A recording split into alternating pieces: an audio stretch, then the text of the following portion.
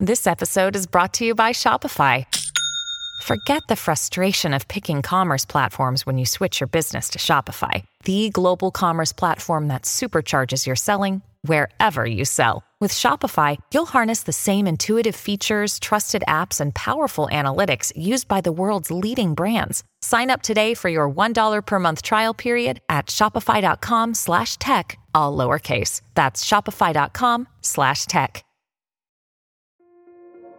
This episode is brought to you by Kia's first 3-row, all-electric SUV, the Kia EV9, with available all-wheel drive and seating for up to 7 adults, with 0 to 60 speed that thrills you 1 minute, and available lounge seats that unwind you the next. Visit kia.com/EV9 to learn more. Ask your Kia dealer for availability. No system, no matter how advanced, can compensate for all driver error and or driving conditions. Always drive safely.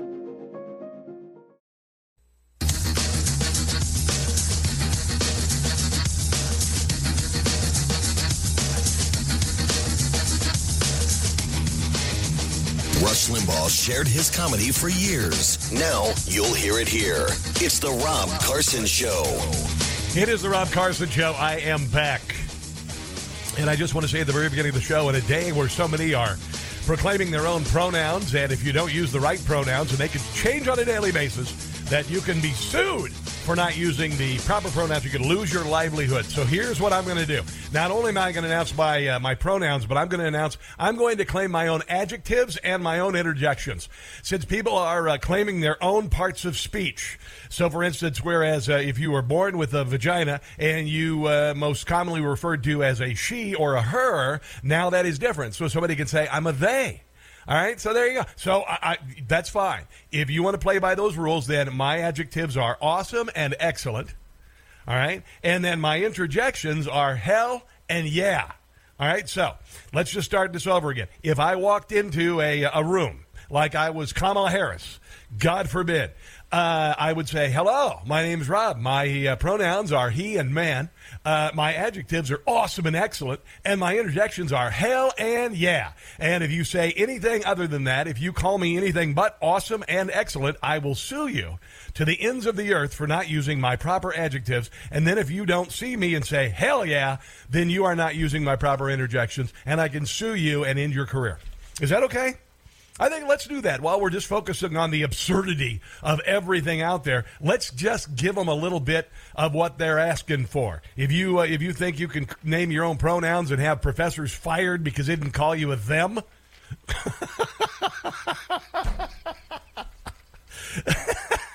there you go. Right? Am I right? This is the absurdity of living in 2022.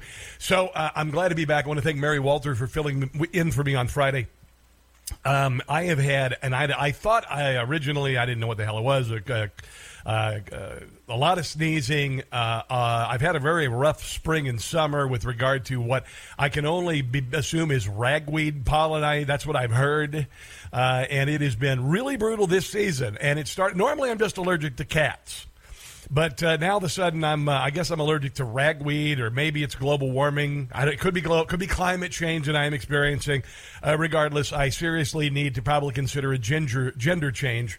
But no, I had allergies. I was sneezing and wheezing on Thursday. On Friday, I probably could have worked, but there's nothing worse, really, on the radio. I mean, other than, Air America, but they're out of business. But hearing somebody who's congested, coughing, sneezing, and sniffling. So that's why I took off the day on Friday and let Mary take over. Did go to lovely Neola, Iowa, my hometown, for my family reunion, and had a wonderful time there, seeing a lot of folks. First family reunion since my mother passed away about a year and 4 months ago. So it was good to see everybody. A lot of stuff, a lot of talk about. My family's they're very blue collar. They are very middle class to lower middle class. Farmers, people who work hard, people who, my cousin Mike's a military recruiter, and all of them are talking about the country and where the country is going and how bad things are and how bad the economy is. And even though the Biden administration is saying there's no recession, what is this recession thing? I mean, recession. I know that for the last 50 years that we've been using this term for recession, which is 2 quarters of negative growth, and realizing, of course, when Joe Biden took office that the GDP was 6%, and now it's negative 1.9%, and we haven't recovered all of the jobs that were lost during COVID, which were caused by government shutdowns and all of that. But, now we've got this thing that some people are saying is recession, but honestly, right now, we just decided to change the word. So you're really not experiencing anything at all. You're just imagining all of the things that you are going through right now, including the enormous pain of going to fill your car with gas or going to the grocery store, which costs a whole hell of a lot more.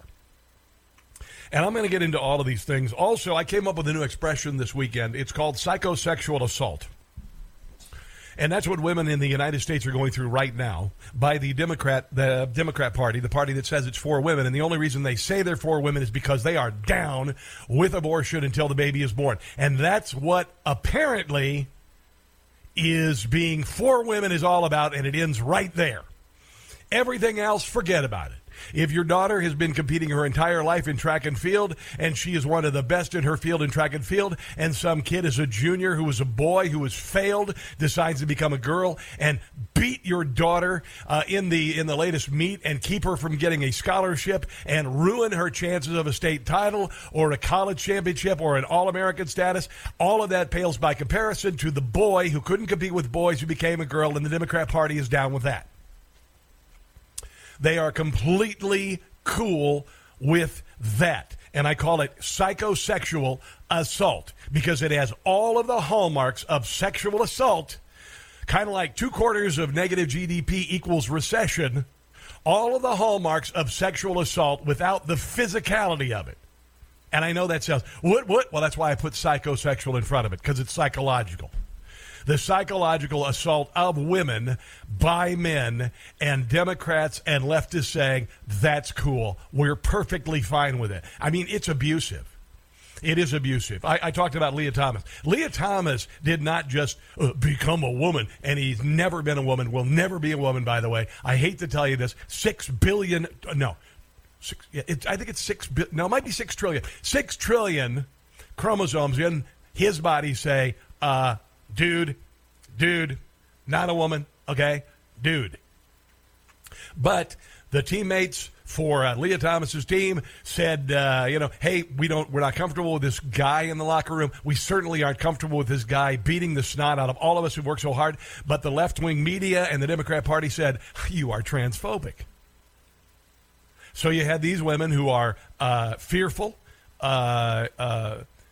assaulted mentally in the locker room, assaulted in the swimming pool by a man who claimed victory, to the point that even the person who tied Leah Thomas, who we'll hear from later in the show, who had swam as a woman her entire life, she tied Leah Thomas, and Leah Thomas got the trophy that they had on hand, and the one for the same place that was a duplicate. Well, the female swimmer had to wait for it in the mail. Said, you know what, we need Leah to have this for the photo op, and we'll send you yours.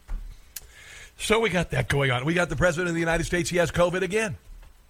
President of the United States last week, he went after Donald Trump for COVID. He did. He went after Donald Trump last week. He was doing a victory dance and saying that Donald Trump is so weak, even though this guy can barely put together a sentence. But here's Joe Biden last week on COVID. Here's the bottom line. When my predecessor got COVID, he had to get helicoptered to Walter Reed Medical Center. He was severely ill. Thankfully, he recovered. When I got COVID, I worked from upstairs of the White House, and the office is upstairs. And I would exactly call it working. That 5-day period. The difference is vaccinations, of course. Yeah. Well, Joe Biden got 2 vaccines and 2 boosters, and guess what? He tested positive for COVID again. This despite the fact that he took this Pfizer BioNTech, the vaccine, a couple of times, took the boosters a couple of times, and took FDA-approved medication that has got, it's made a hell of a lot of money for Big Pharma. Yeah, this wonderful stuff, this Paxlovid, which my biological sister is on right now.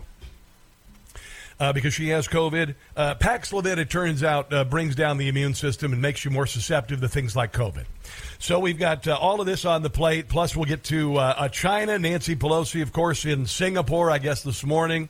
The possibility that she might go to Taiwan. And this, of course, has China saber-rattling. And this is serious crap, man. I'll just be honest. This is really, really, really serious stuff. China's Red Army releasing a video of missile strikes and ground invasions in another thinly veiled threat to Pelosi after it was revealed that she would definitely be flying to Beijing. See, this is what happens when you broadcast weakness around the world. I was thinking about this weekend. What would Trump do? What would Trump do? What would Trump do? WWTD. And it would have been, this would have never happened. We'd never be in this situation. It would have never happened. We would still be energy independent. We would still be we would not be in a war with, or Russia would not be in a war with Ukraine, and China would not be saber rattling and doing this sort of nonsense. But you know what? We've got a guy in the White House who doesn't have a brain. He is a puppet who is being controlled by a previous president and a lot of people from his previous regime. And we're putting ourselves into a great deal of danger worldwide. And honestly, the last thing you want from this administration, you remember when, wasn't it Barack Obama said that, you know, if they decide to put chemical weapons in Syria, that's a red line. We're drawing a line in the sand. Well, now, lines in the sand from the Biden administration are meant to be stepped over by our enemies. China has drawn the line in the sand this time, and they're saying that if you allow Nancy Pelosi and her plane to come into Taiwan tomorrow, escorted by U.S. fighters, that is an act of war, and we will shoot it down. And we will shoot it down. Now, I've got some thoughts on this. We've got Gordon Chang. He's going to be joining us later in the show. He's making a special appearance on the radio program, and he is an expert on China-U.S. policy. For as academic as that sounds, he just has the answers.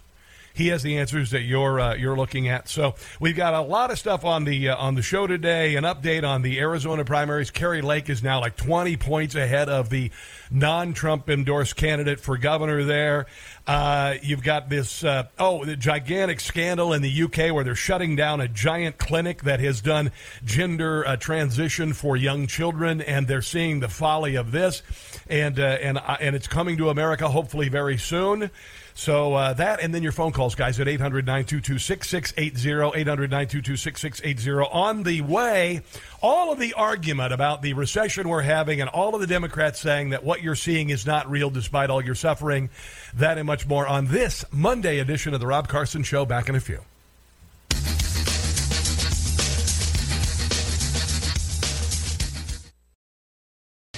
Here's to a record-setting president. Joe Biden setting record low approval ratings. What the Democrats have put our nation through, it is a sad day. It's the Rob Carson Show.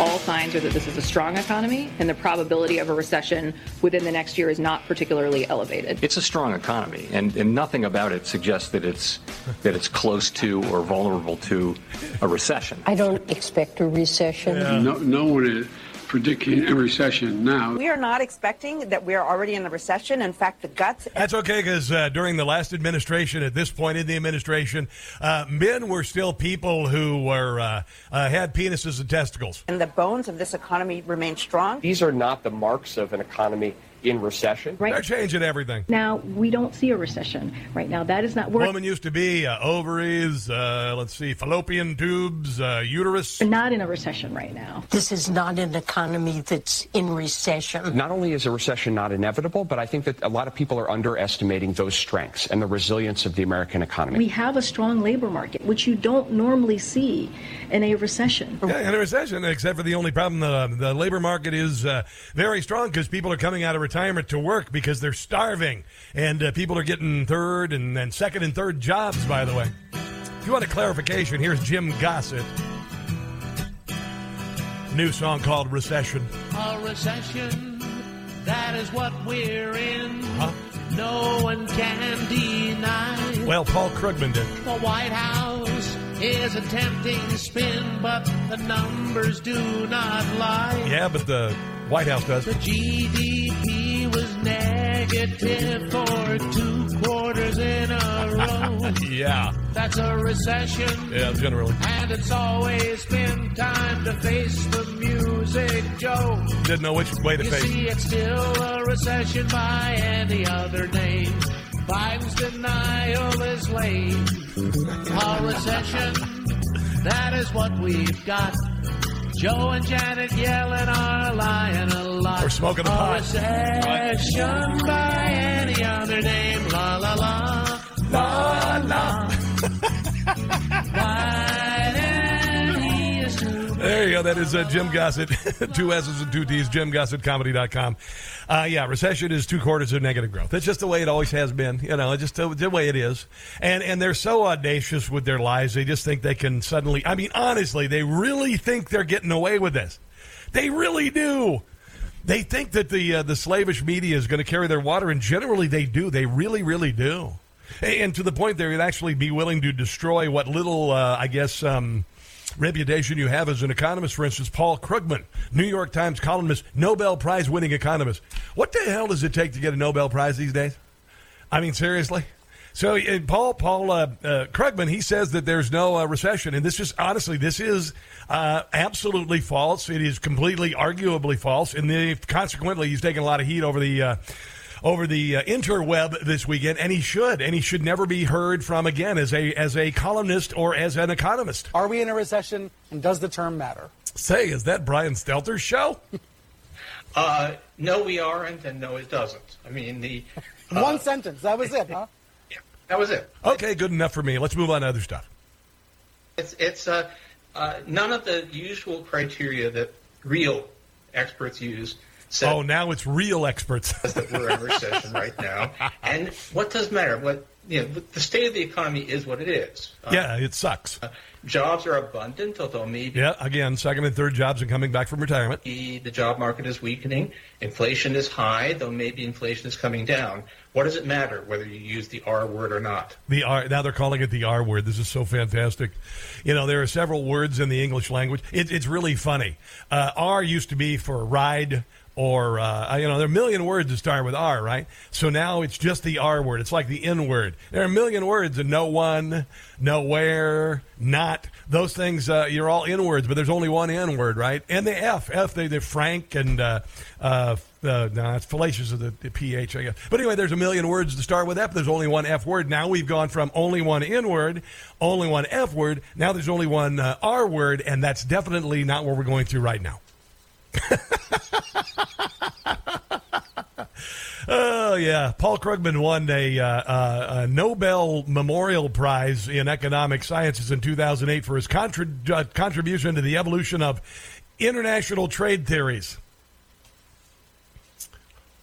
This is one of those things at the Oscars that is the very end of not like right in the middle, buried in the telecast, and sometimes not even broadcast. It's like this guy's getting the Memorial Prize for Evolution of International Trade Theories. That's like the foreign language film of the Oscars. He has, however, long carried a reputation of being overconfident in his economic and social predictions, many of which have proven to be wholly incorrect. Wholly incorrect.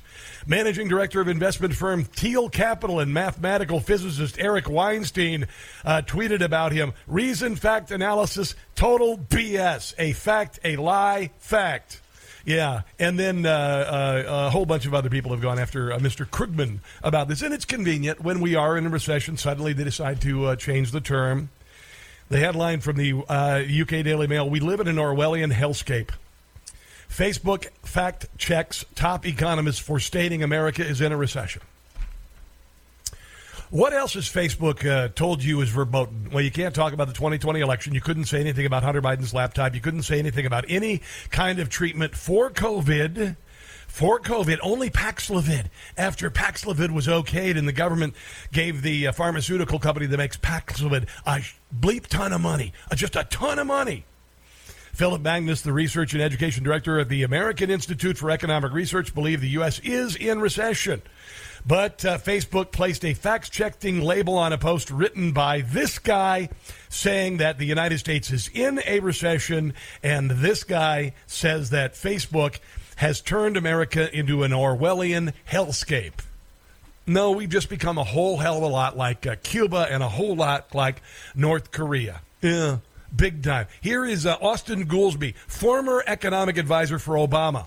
You know, you kind of put him in a gotcha situation, Neil. We're old friends, but I think you put him in a gotcha. On Neil Cavuto show. Situation where there was literally nothing he could say. There's obviously inflation. Inflation is not a recession. Inflation makes people upset. Consumer confidence upset. It's the first time in 40 years. Has been quite low since there's been inflation, since gas prices were higher.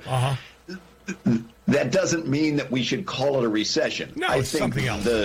Well, what is your definition? Now, if Donald Trump were in office, oh, hell yeah, it would have been a recession after the first quarter. It probably would have been like a recession last February, right after the swearing-in ceremony. All right, so got more on this coming up. Your calls are welcome at 800-922-6680, a Monday edition of The Rob Carson Show. Don't go anywhere.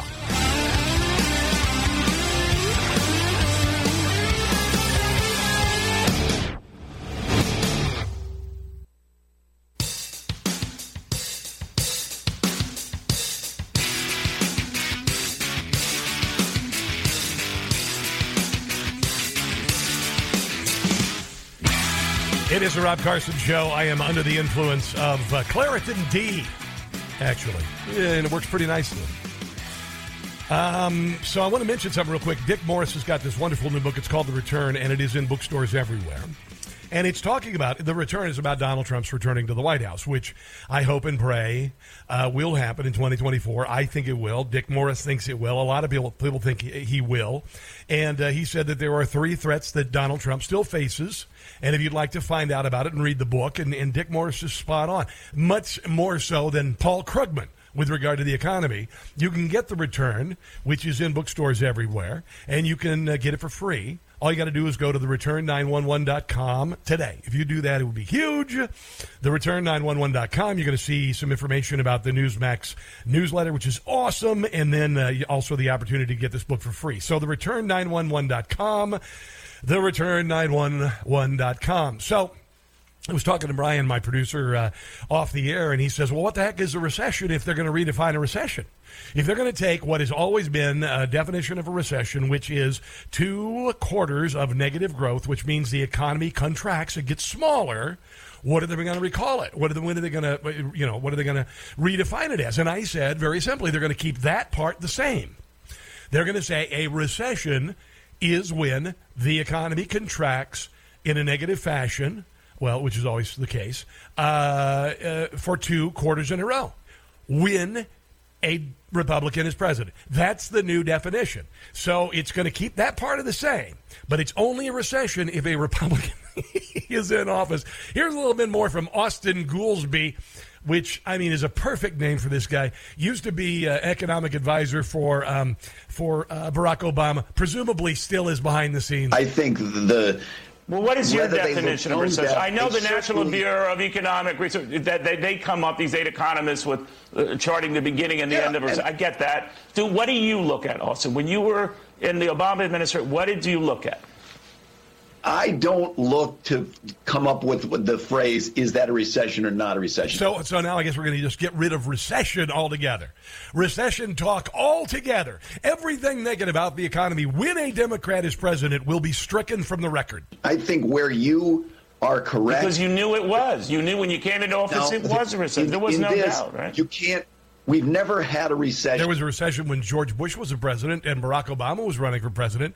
It was the worst recession in the whole world. In the United States, where jobs were growing. So on that point, I think they're right. We haven't been in a recession. I said a couple months ago, I said, if you think that the best and brightest are in government, you might be right in a couple of cases, but by and large, no. If you got people in government who say things like this, they're morons, all right?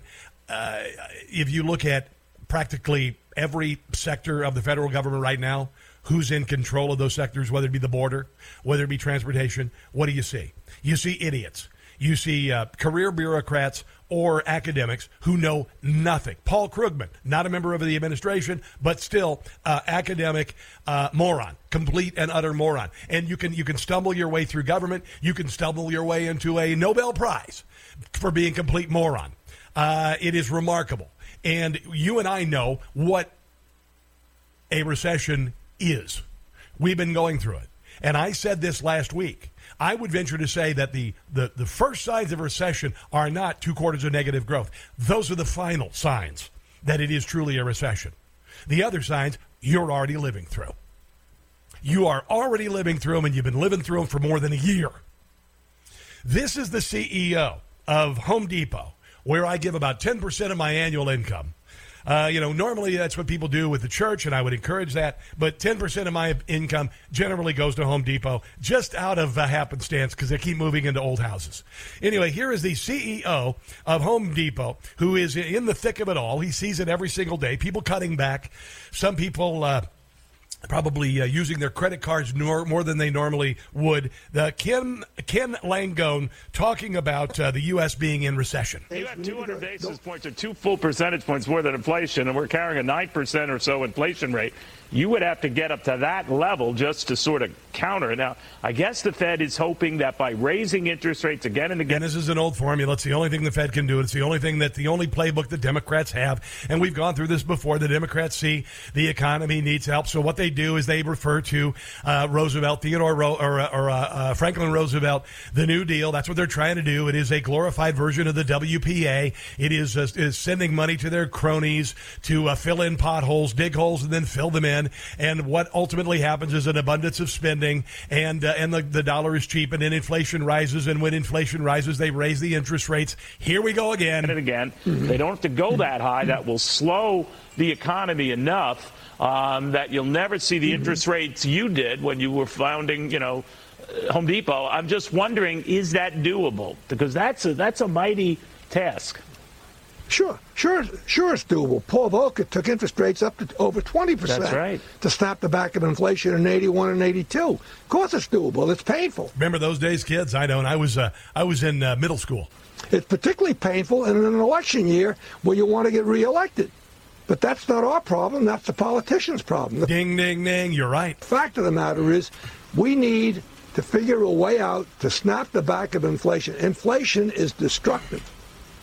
Go look at countries like Venezuela, Colombia, Argentina, sure. Brazil. When you get rampant inflation, trust me, you have social unrest because the poorest people, the people that work the hardest, the people who have the least are the ones that get punished the most. And that's what the people in charge want. This is the class of 1968.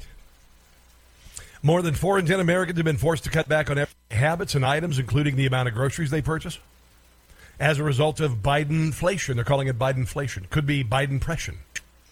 Cost of basic items, food, rose in more than 9%. I just heard that July's inflation was the highest it's ever been, at least in 50 years. Food rose 10.4% in the last year. Energy costs have risen 41%. Gasoline 60% last year, after it had already risen a great deal, over 100%. Everybody's celebrating. I went up and filled up my gas tank. It was about $4 a gallon. It's like, hallelujah, it's 65 cents cheaper than it was a couple weeks ago. But it's still $2.13 higher than it was last year, or the year before, when Donald Trump was the president. Here is the brutal toll of inflation under Biden's leadership. American families, listen to this. This isn't a big deal to people who live in Washington, D.C. This isn't a big deal to the ruling class. American families, on the average, per year, $5,915 more on everyday items. 45 products, most Americans burning a hole in the pockets of the average urban shopper. Consequently, people are dropping them from the menu. Eggs up 33%, chicken 18%. Men's suits, which I only have to wear for job interviews and funerals. And haven't been to I went to a funeral last year. Anyway, 24.9% for a suit. Kind of makes getting a job a little harder. As a result, Americans have cut back on everything from entertainment to groceries to travel to make ends meet. About 1/3 are using their credit cards to fill the gap. That is a recipe for disaster, by the way, as anybody who's ever been really broke out of college can attest. I lived on my Amoco credit card for months after I graduated from college, making $18,000 a year in 1989. Oh, and this is another thing. This actually could be good. This could be good for the company, for childhood obesity. Hershey is warning of a looming Halloween candy shortage. Yeah. Could be the return of really bad candy that's been sitting there forever, like circus peanuts. You know, those orange circus peanuts, which taste a lot like styrofoam packing peanuts. Now I'm going to have these people call, the circus peanuts were the best darn candy in the world. That and blackjack gum, those two, and Necco wafers. My gosh, those are the best candies ever. No, they were terrible candies. But they were perfect in 1930. They were the best candies because, you know, so many people were eating dirt, I guess. So anyway, it could be a return also of the popcorn ball. Remember getting popcorn ball rolled in saran wrap? Did anybody ever like the popcorn ball? Was anybody's... No. Hershey's warned it will not be able to supply enough candy for Halloween and the Christmas holiday seasons. The candy company blamed a scarcity of raw ingredients for the insufficient supply. I wonder if the costume shortage is going to happen. That's okay, because if you got a son, you can just borrow some of your wife's clothing and pretend to be a girl and vice versa. Pandemic-induced global supply chain disruptions and the Ukraine-Russia war have crunched supplies of cocoa, edible oil, and other food ingredients. So the 128-year-old company manufactures some of the most beloved Halloween candy. If you ever get a chance to go to Hershey, Pennsylvania, it's pretty cool. We did the factory tour and everything. There are no little people working there, by the way. It's a different company. Some of the most beloved candies that they offer are Reese's Peanut Butter Cups, also known as Reese Cups in places like Kentucky. Hershey's chocolate bars, Good and Plenty, which kids really don't like.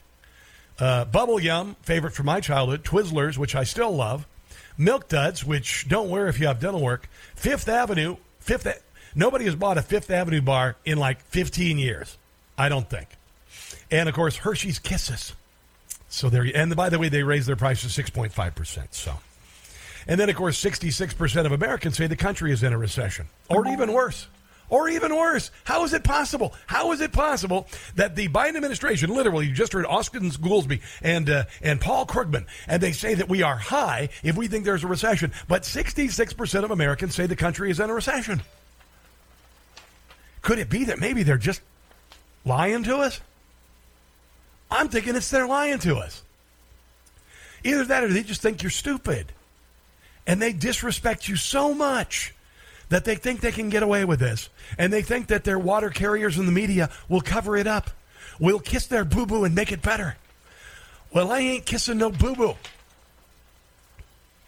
Suffolk University and USA Today did a poll of 1,000 registered U.S. voters.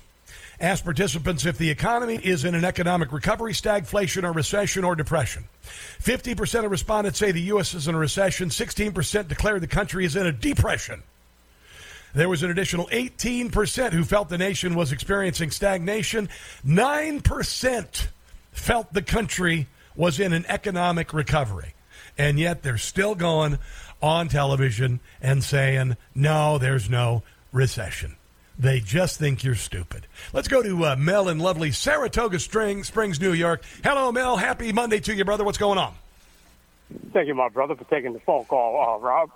Yes, Mel from Saratoga Springs, New York, horse racing capital, thoroughbred horse racing capital of the world. Yes, of course. But anyway, that sissy boy, Austin Goolsbee and that sissy boy Barack Obama, you know, all I would just, request is just 2 minutes alone with them two guys. Just 2 minutes. That's all I need, Rob. Hand to hand, 2 minutes. Anyway, as far as referring to these criminals in D.C. who are supposed to be our servants as the ruling class, they don't rule me. Yes, they're supposed to go to D.C. to serve us, not us serve them. They don't rule. I just kind of hope that you could refrain from that term of the ruling class. They are our employees. I know that, Mel. Yeah. I know that, Mel, but I've been saying this for literally over a decade. It is people move to Washington, D.C. to spend their entire lives telling us how to run ours, Mel. And that's how they're able to have the audacity and the ability to be able to say these things with a straight face and expect us to take it because they feel like they rule over us. Go ahead. If I were to say something out of my mouth that was wrong, my mother would slap the taste out of it so quick that I wouldn't know what hit me. But as far as, these people try to run my life, like the song says, I don't want you running my life because you can't run your own. Absolutely. Mel, listen, I got to take a break. We are running up a hard break. I appreciate your thoughts, and I understand your sentiment because it makes sense, because you're tired of being told what you see is wrong when you know it's right. Let's take a break. You are listening to The Rob Carson Show.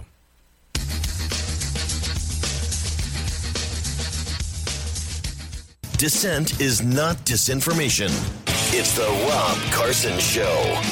So we are being told that people being born with male chromosomes who have male sex organs are women when they decide they suddenly want to become women, and vice versa with those born with female chromosomes being told they can be men. And then, of course, now you cannot say the R word. It used to be racism, right? The R word was racism. Everybody was racist and all this. You were racist. You never maybe said or did a racist thing in your life, but because you were born, you are somehow racist. And now you can't say the other R word, which is recession. And I mentioned that Philip Magnus is he's a researcher and education director of the American Institute for Economic Research. He believes that the U.S. is in a recession because we're in one. And everybody knows it. But the mainstream media is still trying to cover up for the Biden administration, and the Biden administration still thinks it can lie about everything. Here is Philip Magnus talking about Facebook taking down him just stating the obvious. Well, I basically shared a screenshot of the White House's own website where they attempted to redefine the concept of inflation. And economists have traditionally defined this term as 2 consecutive quarters of negative GDP growth, which is the old textbook definition for inflation. It's kind of a shorthand, but it's something that works. It describes almost all recessions we've had in the United States over the past century. Except this time Joe Biden's the president. And yet just sharing that caused Facebook to flag it and put a fact check notice on my page. There you go. So there's that. I got Facebook flagged a couple of times this week, and they're still up to their same crap. They're still doing the same crap. They're still restricting your freedom of speech. Facebook has every right to do that, by the way. It's just that they led you to believe that you would be able to express yourself freely until you got invested in it with, your baby kids' pictures and all this stuff. And then you decided to maybe do a little bit of, political stuff on there. And that's when Facebook decided to shut down your free speech. But that's what they're doing. And you know the truth. You can see it. You live it every day.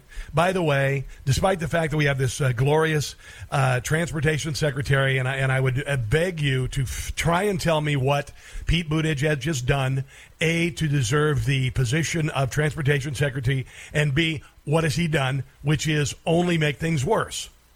Which I'm beginning to wonder is the modus operandi of the Biden administration. And I say that completely seriously. The only way you can screw things up this badly, I believe, is if it's part of your plan. If it's part of your plan. Because you know as well as I do what the solutions are, right? You know the solution to the southern border crisis, stay in Mexico. That was a Trump policy. Build the wall. That's something that Joe Biden is beginning to do in silence. And Karine Jean-Pierre tried to deny it was happening. I'll get to that next hour.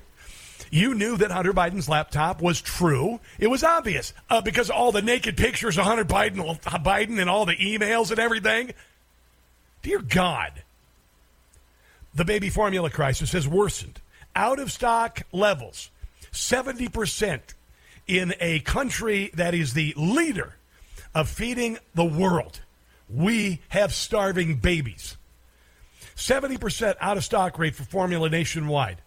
Where is Pete Buttigieg? Haven't seen him posting any baby photos yesterday.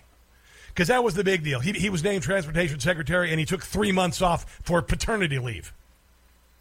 Rhode Island and Vermont report the highest out-of-stock rates, 79% and 78% respectively. This literally 6 or 8 months into the baby formula shortage. If you're looking for a solution to our nation's problems, if you're looking to the Biden administration for it, there is no further evidence necessary that you're not going to find it in this administration. the opposite will be true. If they say they're going to do something, it means the opposite will be true. If they say they're going to tackle the baby formula crisis, the opposite will be true. If they say they're going to fix the border, the opposite will be true. I rest my case. Let's take a break. You are listening to The Rob Carson Show.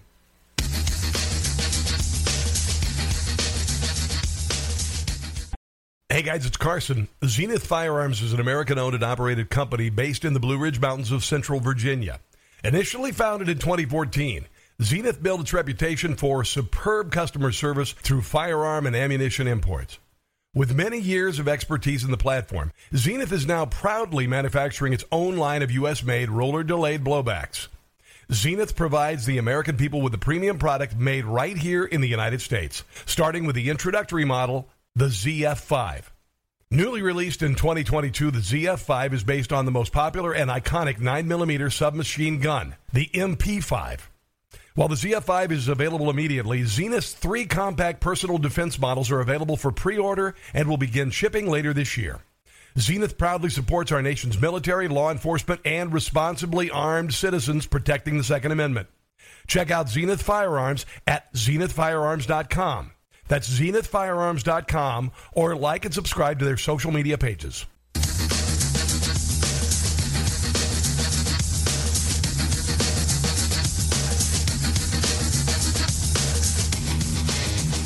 Rush Limbaugh shared his comedy for years. Now you'll hear it here. It's the Rob Carson Show.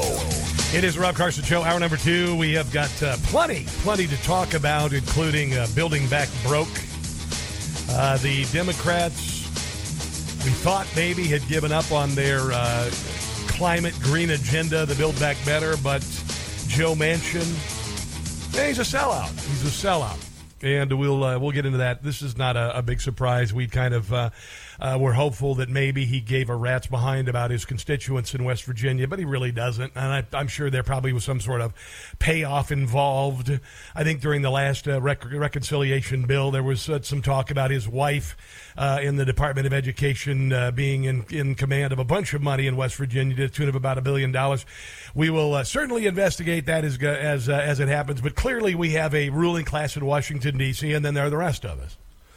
In the height of where you and I are suffering when we go to the store, when you and I are suffering with, filling our car with gas, living off, not even making it to paycheck, having to spend money on credit cards, giving up your dream of a home ownership this year because interest rates have doubled because of out-of-control inflation caused by the last bout of out-of-control spending by our federal government.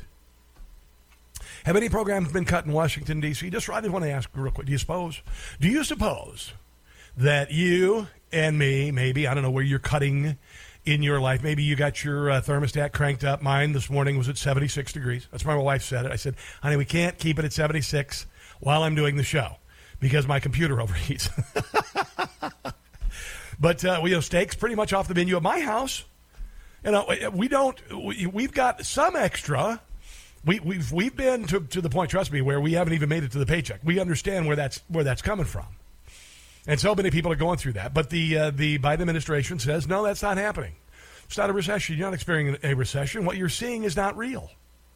It really is remarkable, and that's contributing to a rage and anger that is in the hearts of many of us. And I'm talking left or right, by the way. I'm talking liberal or conservative. When 85% of the country says we're going in the wrong direction, that means something. And if they're not willing to change course, and it doesn't sound like they are, it means one thing to me, and that is they want to continue on this course and sink the country. They want to do as much damage trying to live their Marxist, socialist, utopian dream of the class of 1968. And if you won't go for it, then they will force it upon you. And they did it again. Giant tax hikes that'll kill American jobs. 15% rate on billion-dollar companies. $369 billion on climate. $433 billion on new spending, among other things. I saw Maria Bartiromo this weekend, and normally she's, very, she's a business analyst and whatever. She's kind of even keel. But even her, I could tell that she's tired of the nonsense.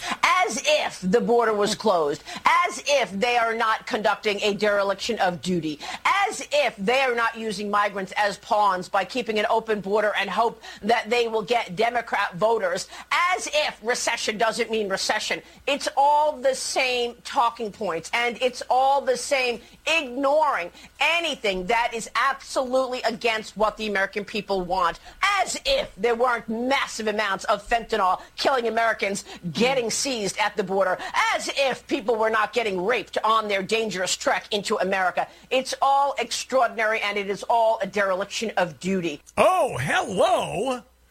Dereliction of duty. I call it indignities. Indignities suffered on you every day. People kicking you while you're down. People, I mean, literally kicking you while you're down. You're suffering through this. You're wondering, you know, can I fill the car with gas? Can I buy groceries? What are we going to cut? A lot of parents are not sending their kids to summer camps. A lot of parents are saying, you know what, you're not going to be able to do sports next year. We can't afford it. You know? These are the problems of the first world, I guess. But they should be expected. We should be able to do these things in the land of plenty, right? And then as you're suffering and then as you are getting ready to go to your second or your third job, they tell you that, oh, it's the R word. It really doesn't exist. There's no such thing as recession. There's no recession. Everything's good. Everything is great. Keep doing what you're doing. Get back to the fields with you.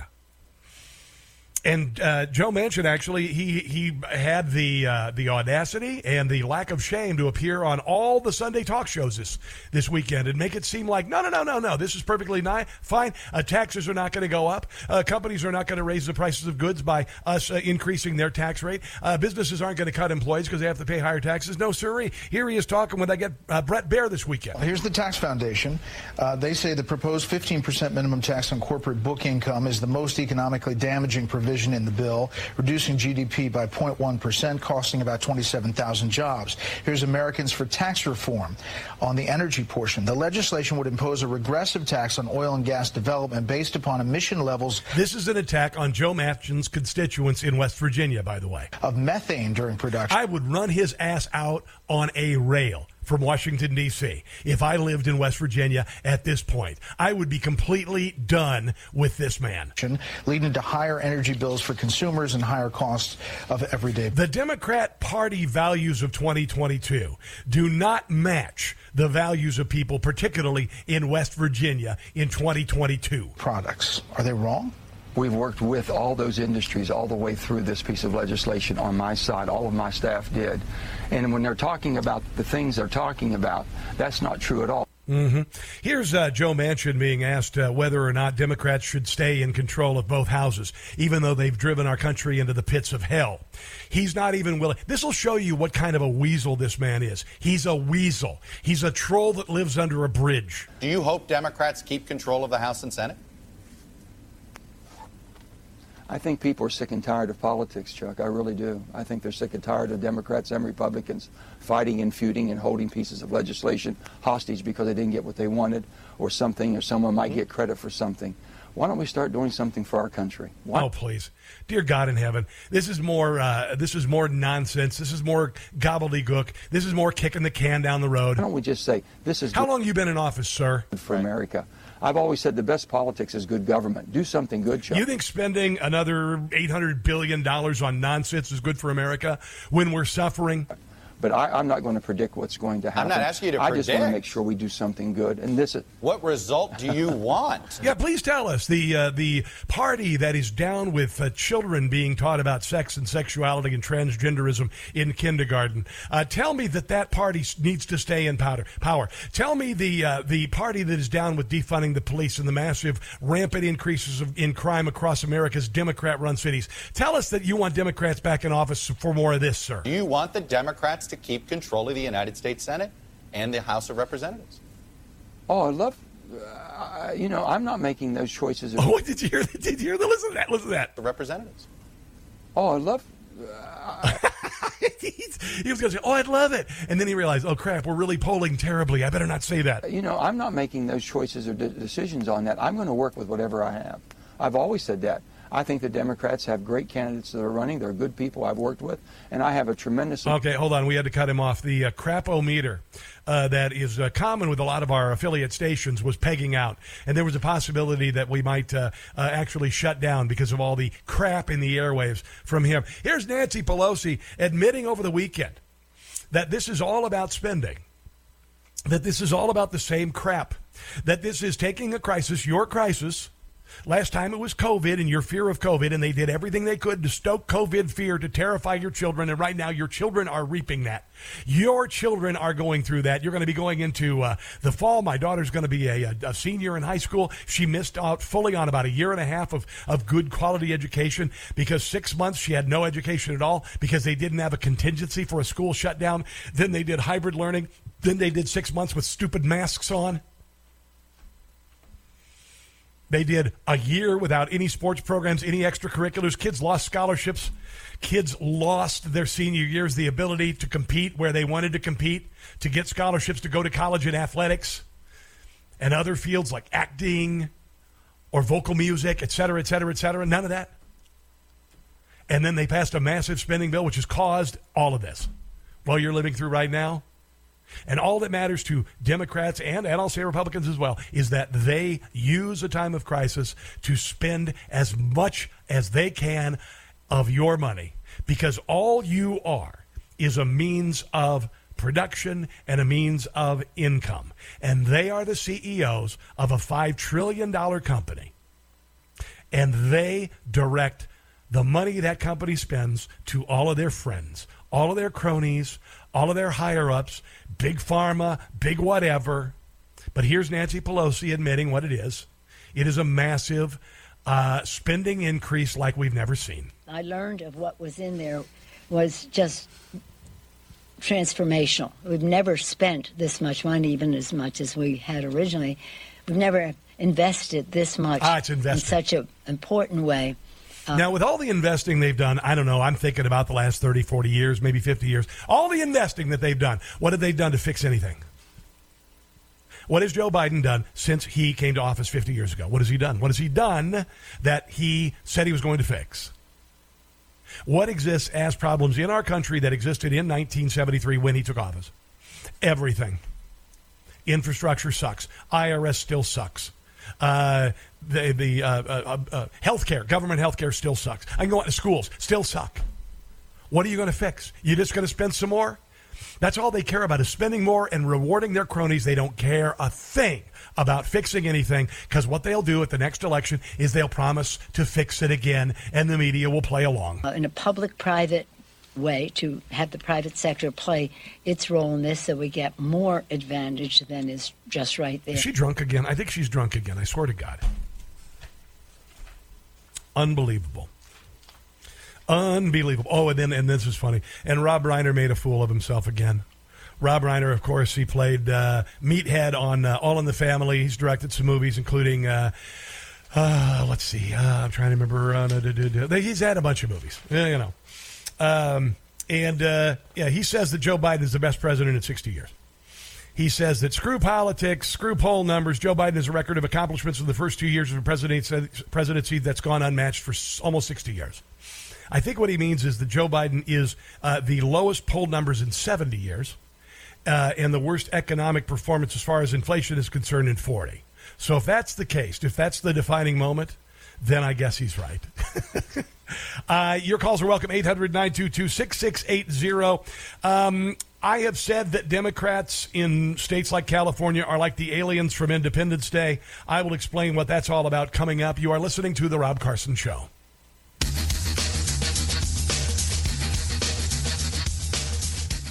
If you're looking for a woke take on current events, just go back to sleep, because you're not getting it here. It's The Rob Carson Show.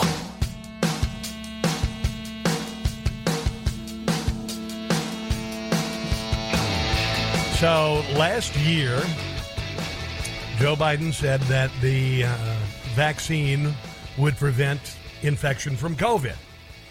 Everybody said it. Everybody said that it would prevent infection from COVID. When it turns out that it does not prevent infection from COVID, they changed the definition of the vaccine. and they said that it would lessen the symptoms if you get COVID. That was a lie. Vaccines don't do that. They don't. It's nonsense. It's falderall. Otherwise, you'd need measles boosters through your entire life. And Joe Biden got COVID last week, despite being double vaxxed and double boosted. Your argument for a vaccine is moot. Now, I'm not trying to make a choice for you. I made a choice for me a long time ago. It started before this nonsense. I said I'm not going to take the vaccine. And the reason being is I had a myocardial infarction when I was 30 years old because I had a strep throat and apparently got some sort of infection around the lining of my heart. So I said I'm not going to mess with it. I got COVID. Wasn't pleasant. Hated it. And I took some meds that the federal government and social media decided without any review whatsoever were absolutely verboten. You could not say them. You could not talk about them. You couldn't say something about ivermectin. Ivermectin, my God, that is a horse dewormer. Did you know that the Merck treatment for COVID that was approved was equine encephalitis drug? Did you know that? A lot of the drugs we get start off as animal meds, and then they become human meds. So anyway, Joe Biden not only got COVID, but he got it again. You know how he got it again? You want to know how he got it again? Well, he was on Paxlovid. Paxlovid was rushed through by the FDA so we could make drug companies a whole hell of a lot of money. That's what it was. Paxlovid was rushed through. Joe Biden went on the COVID-19 miracle drug Paxlovid, and apparently it is not effective in fighting reinfection like they said it would originally. Yeah, the COVID infection rate originally when Paxlovid hit the market, they said the reinfection rate only 2%, just 2%. Well, it turns out about 40%. You know why? Because apparently Paxlovid actually depresses the immune system. It's kind of interesting. Yeah. New studies show the COVID-19 miracle drug is not preventing against reinfection rates initially reported. One doctor suggested the rebound rate for a course of Paxlovid is 20 to 40% high or higher. It's kind of interesting, though. Pfizer raked in $8.1 billion in the second quarter selling Paxlovid. Isn't that kind of interesting? It's just kind of funny. Now, when I had COVID, I took hydroxychloroquine. And if you don't think that hydroxychloroquine works to some degree for as a prophylaxis, you don't have to, but about 1 billion Indian people do. They say, oh, yeah, works pretty well.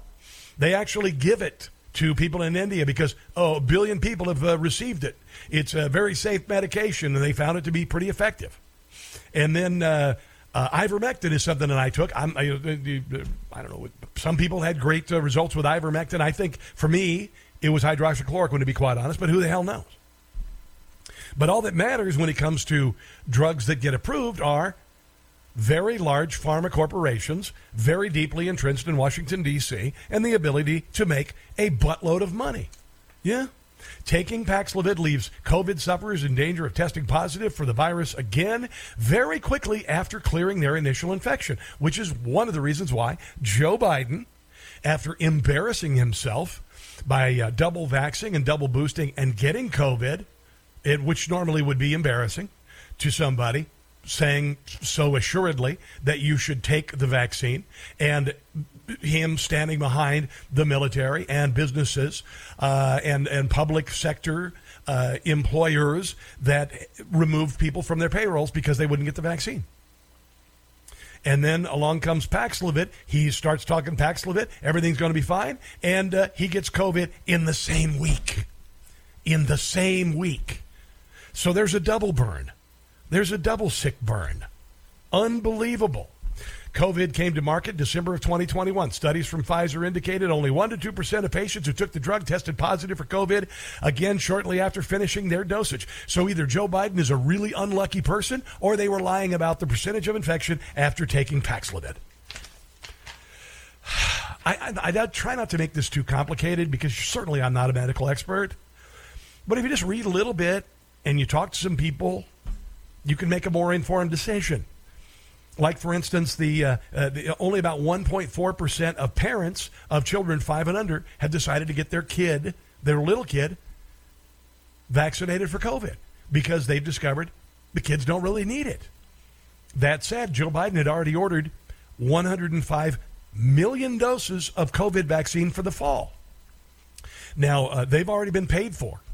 Now they all need to be given to you. And you're saying no. So either that 105 million doses of COVID vaccine are going to be forced upon some people, or it'll be destroyed, or it'll be sent to a third world country, I guess. And by the way, also, this is just kind of a sideline, 3 physicians at one of the most prestigious hospitals in Canada, Canada's Trillium Health Partners in Mississauga, died unexpectedly in the same week after they'd received their 4th dose for COVID. It's kind of weird. It actually happened. They even put the obituaries in the paper to say that they died. It's not saying what they died of, but all 3 of them took their 4th dose of COVID vaccination, and they all died during the same week. What are the odds? Certainly better than winning the Powerball this weekend or the Mega Millions. Let's take a break. You are listening to The Rob Carson Show. Don't go anywhere.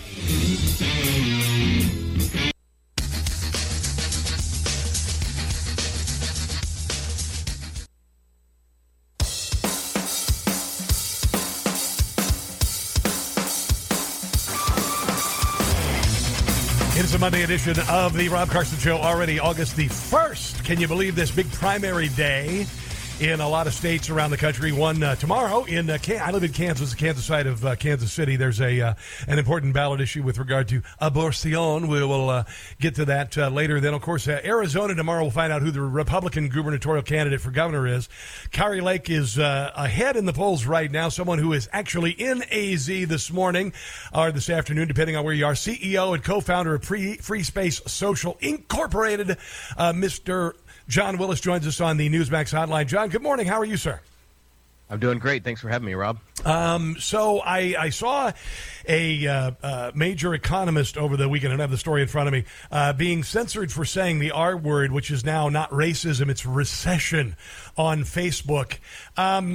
For a while, it seemed like maybe Facebook, maybe Twitter might lighten up a little bit on censorship, particularly of conservative speech, with Elon Musk attempting to purchase Twitter. It appeared that way, but it looks to me like they're back to where they were. What are your thoughts on that, John? It's just another way to control the narrative of what's what the left wants to put out there, and way to control truth in general. And it's been a problem that we've had with big tech for years. I mean, if something doesn't fall within their ideology or their point of view, then what they do is they censor, shadow ban, or do whatever they can to stop any opposing voices. Yeah. In order to put out what they want. And in my opinion, it's just propaganda all over again. I mean, it's what we saw in the 1940s and 30s in Europe. It's what we see out of Russia and China, where they take truth, they twist it, they put out what they want to put out, and whatever they put out is considered truth, even though it isn't. And so that's what's happening right now. So now tell me about your company, because I'm not beholden to a particular social media network. I for instance, I belong to Truth Social. That's Donald Trump's social media network. I find that my response on that's been pretty well. Getter, I know Jason Miller. I like Getter. I like both of those. I just kind of keep profiles on Twitter just because it's there, and I also get video clips off the Twitter for my TV show. Facebook, by and large, is just meant to reach family members. And I play a little bit on my Facebook show page, and then I've got a personal page, which is all just family pictures. But tell me about your company and what is different and what caused you to create your company. Sure. We launched Free Space February 1st of 2021 as a direct response to the massive, we call it the conservative purge in social media, right after the 2020 elections. And we saw not only President Trump being banned everywhere, but we saw, content creators, influencers, and just regular Joe Schmo Americans being silenced. And so we had a real problem with that. And so we decided, we have the ability to launch a social media platform in a very short period of time. Well, we built it from scratch, and we put it out on the market in less than 30 days of making the decision to actually move forward. And, ever since then, within 3 weeks, we received a phone call to come down to Mar-a-Lago to meet with the president. Wow. We met with he and his team, because at that time he was trying to figure out what he wanted to do, whether he wanted to build his own platform or buy or join another. And so we went down there and started those discussions. But what we wanted to do is we wanted to do something different than what your traditional alternative platforms were doing or the mainstream platforms. We wanted to create an atmosphere that isn't just a conservative echo chamber. Okay. We want free space to be for everyone. So whether you're left or right, conservative, liberal, it doesn't matter. Free space is for everyone. But we want to give people the opportunity to have freedom of opinion, freedom of information, freedom to speak their mind, freedom to debate, without some tech overlord determining what is true and what isn't. It's not our job as a platform to tell people what they can or can't do with regards to their opinions. Now, we have rules in place, to prevent, pornography or illegal acts and that type of stuff on the platform. I mean, that's a given. But we really saw the need to put something out there that will allow people to not only have free speech, but the ability to grow their business, to grow their brand. The ability to have unfettered communication with each other without worrying about their data being sold to government agencies or to private industries, without their messages being read by some nerdy guy in a dark tech room. I mean, we just want to just make things simple again, give everybody the features that they love about social media without all the garbage that they hate. And so, the way we look at free space is a platform for communication, for commerce, and for conversation. And we want to be able to do that. And we've had a great success since we've launched. But what we're really trying to do is really focus on positivity and rewarding our users with all sorts of gamification type badges and stuff when they post positive things. We're just trying to change, just come out with a completely different approach than just speak your mind. If you hate Biden or you hate this, you hate that, go ahead and spout it off here. We actually want to try something a little bit different. Well, and I think you are talking about a traditional how America should be, to be quite honest.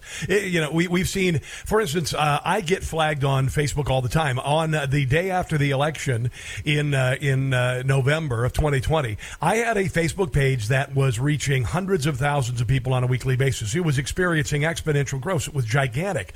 And on the day after the election, I went to sign on a computer, and it was gone. The page was gone. There was no excuse for it. There was no reason for it. And there was no ability to get it back. There was no one to get in touch with at all. There was no customer service line whatsoever. There was nothing I could do. They were just gone. The same thing happened with the walk away movement. 500,000 people sharing their stories, largely people of color, walking away from the Democrat Party, suddenly gone from Facebook. And I hope to hell that when Republicans take over both houses of Congress, I hope and pray this happens in November, that some people are held responsible for it. Because I think we have reached a point where we have become essentially an oligarchy. People like you are the antithesis of that. You are not Mark Zuckerberg. Mark Zuckerberg figured out that he could contribute $400+ million to the Democrat Party and help to rig elections, help to skew elections. And to me, that screams oligarchy. On the heels of that, what do you suppose? Facebook, Mark Zuckerberg addressed his employees. He's lost half of his net worth. Facebook is getting ready to do some job cuts. We've seen the same thing happening with Twitter. What do you see happening with those two big companies that have kind of had a monopoly on social media for years, who appear now to be on a downward spiral? I think what we're going to see is we are going to see Facebook correct its course in a way where now they're starting to realize that their woke policies are basically shooting themselves in the foot. They took a huge loss in revenue this past quarter, if I'm not mistaken. If you look at how they run their ad platform with all the rules and regulations that they have on it, it's absolutely ridiculous. I own a marketing agency as well, and just to get ads approved on Facebook is a nightmare because it's so fluid with what they allow and what they don't allow. It seems like they change it on a minute-by-minute basis. Yeah. And so, from a business standpoint, it's such a moving target with Facebook. You just never know. So, yeah, what we're seeing now is he's got 75,000 employees at Facebook, and he's probably going to let go, I don't know how many, maybe 20% or 15%, but even still, it's all self-inflicted. Same thing with Twitter. I mean, Twitter put itself in this position by going so woke, by limiting speech to the point where they silenced the most powerful man on the planet. Yeah. And you can't expect things to go well after that. And so here's Elon suing Twitter, and Twitter suing him, mainly because they will not release information that he is contractually obligated to receive about their bot accounts. And so it's just like, what's going on with you people? Haven't you guys ever taken a business class before? Yeah. I mean, it seems like their ideology clouds any type of common sense or rational thought when it comes to actual business. And that's why we're seeing Twitter stock drop by 40% and Facebook stock drop and their revenue drop. It's all self-inflicted. Yeah, and I was likening this to what's happened on college campuses for the last 35 years or so. Right now on college campuses, we have they are essentially a protected class, people who are tenured, people who can sit in the faculty lounge and talk about, communism is the right form of government. It's just never been tried. It's never been done properly, which is nonsense. I've been hearing that, since I was in high school or before. And we're seeing the people on college campus, what I would consider to be the first generation of the woke class of 1968, graduating, establishing itself in the business world in the form of, say, for instance, Mark Zuckerberg or the previous head of Twitter, Jack Dorsey. They are the progeny of the class of 1968, and it worked for a while when they were in control to be able to bring some of the same things, the same theories that have been kept on campus, and we're seeing those ideals do a faceplant. Is that what you think we are seeing? Possibly these woke individuals grabbing social media, owning social media, and now that other people have said, hey, we want people to speak freely, that their theories, like they did on campus, have failed. What I tell all my friends that go and get an MBA is I said, hey, I need you guys to go onto YouTube and watch a clip from the movie Back to School with Rodney Dangerfield. Yes. And there is a scene where he's got this British business economics instructor talking about launching a factory, building a factory, and they're going to be producing widgets. And Rodney Dangerfield, who's a multimillionaire, who's sitting in that class, and he goes, that's not how it is. First, you got to grease the unions, and you got to do this, and you got to do that. And so you got the professor that's teaching the theory, and then you got the real educator that's in the classroom. And what happens in that scene? All the students are taking notes from Rodney Dangerfield and not from the teacher because he's actually done it. Exactly. And I can't tell you how many times where I see the difference between those in the classroom and those actually in the workforce producing and making it happen. So all these social economic theories that we see, indoctrinated into kids today in college, when they're actually put into use, guess what? They don't make any money because there's no rational thought behind it. It's all feel good. Socialism is great. Communism is great. But when you really get down to the nitty-gritty, it sucks, and it doesn't produce. All right, so you're going to be at CPAC in Dallas coming up on the 5th. What are you going to be covering? So I'm going to be speaking about pretty much the reformation of social media and where social media goes from here, because we are seeing a shift. I mean, not only with big tech banning Donald Trump, but also what Elon is doing, because that has awoken a sleeping giant with regards to the direction of social media. And big tech's starting to feel it. They're trying to do everything they can to stop what's happening, but the American people and the globe in general, they want their freedoms back. They want to be able to consume information and speak their mind, and we're going to be talking about that. Very good. Well, and the funny thing is, all of these things are your opinion, your constitutionally protected opinion. You have the right to have an opinion, even if it's wrong. Somebody else can't decide that your opinion is wrong and shut you down. That's the most egregious thing about this. This is how they abuse their power, and this is how they're going to ultimately pay for it. But I wish you the best, John. I greatly appreciate your time today. Free Space Social. I got the app on my phone. Anywhere else that people can find you, John, and find out more about Free Space Social, among other things? You can follow me on all the social platforms at Real John Willis. You can find out about Free Space Social at freespacesocial.app. And then it's available both in the Google and Apple App Stores. And then we're going to be launching a whole new version of Free Space within the next month or two. That's a completely rebuilt platform that's going to have, TikTok style video features, live streaming, you name it. It's going to be a lot of fun. And it's not owned by the Chinese. It is not. It's good. It's owned by good old red-blooded Americans. All right, John, thanks for the call, man. I appreciate you being on the show today. We'll have you on again soon. Let's take a break. You are listening to The Rob Carson Show.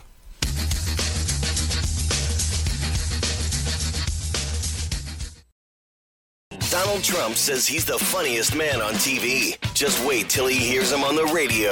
It's the Rob Carson Show. Had a delightful weekend. Got to hang out with my wife last night. She went and visited her mom. She came back and we decided to watch a movie. And she chose. It was a choice. We could watch The Graduate with Dustin Hoffman or All the President's Men, a movie that I probably haven't seen since I was in middle school. Maybe. What a snooze fest. My God. What a El Snoozola fest. Painting putting a lipstick on the pig of the Watergate investigation, and I honestly, whatever. We watched the movie, and all I could think about through the entire movie was how simple things were compared to the abject corruption of Washington D.C. today. We have things happening in this country today that make Watergate look like child's play. You've got a president who clearly has been compromised by China. It's very clear. They've written books about it, all based on laptops, that his son, who is so high on crack and booze that he left very personal information on several laptops at a Delaware repair facility. The repair facility tried to get a hold of the guy, but he was so busy, doing prostitutes and getting high on crack, he didn't get it, so he turned it over to the FBI. The FBI tried to cover it up twice. Ultimately, it got out there after the election was held by the FBI. Going into the election of 2020 could have turned the election around despite all the stealing that happened. And yes, I still believe absolutely 100% 2020 was stolen. My constitutionally protected opinion. And then you got things like COVID mandates, business closing mandates, people being told they couldn't go to church or open their business. You've got the southern border completely open. There is no southern border. Don't let anybody try to fool you. And then politicians that lie to you about everything. We're $30 trillion in debt. We are at a 40-year high on inflation in this country. We've got people living paycheck to paycheck, sometimes not making it paycheck to paycheck. We were energy independent for the first time since before Watergate. And Joe Biden came in and turned us upside down and made us dependent on OPEC and our enemies once again, and is actively shipping oil from our petroleum reserves, our strategic petroleum reserves, to our enemies, including China. And I'm watching 5 clumsy burglars break into Democrat Party headquarters in the Watergate Hotel, and I'm going, oh, my God. First thought was, my wife said, where's Forrest Gump? I thought he was the guy who called the feds. Anyway, it's just remarkable. We are honest. You can almost compare the tech of the day and the scandal of the day to the tech that we have now and the scandals that we have, and both of them have expanded beyond our wildest beliefs. I'm watching last night. Could you imagine sitting at a desk where there's nothing there but a phone and a typewriter? That's it. You could only call at your desk or at home, and a rotary phone. And I was talking about, the breaking of the Watergate story happened after days after phone conversations and a meeting with Deep Throat in a parking garage and all of that. And here today, it's on social media. Immediately, it's all over the place.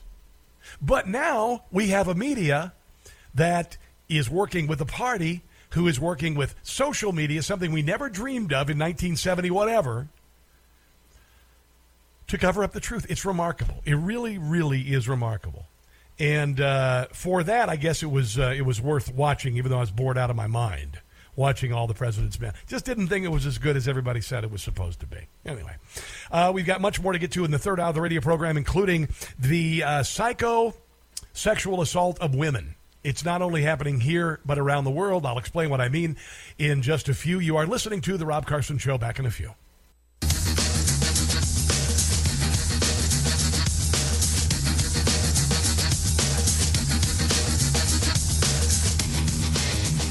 Rush Limbaugh shared his comedy for years. Now you'll hear it here. It's the Rob Carson Show. Hour number 3 of the Rob Carson Show underway. I want to thank Mary Walter for filling in on Friday. I guess it's allergies, what I've been experiencing.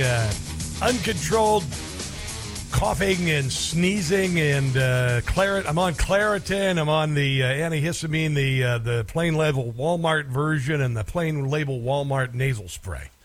So I have done a little research, and apparently I think it's ragweed. This is just self-diagnosis talking to you. So anyway, I'm glad to be back. And Mary, thank you for filling in. I greatly appreciate it. Real quick here, Nichelle Nichols played Uhura on Star Trek, died over the weekend. She was 89. And it's Nichelle, by the way, not Michelle.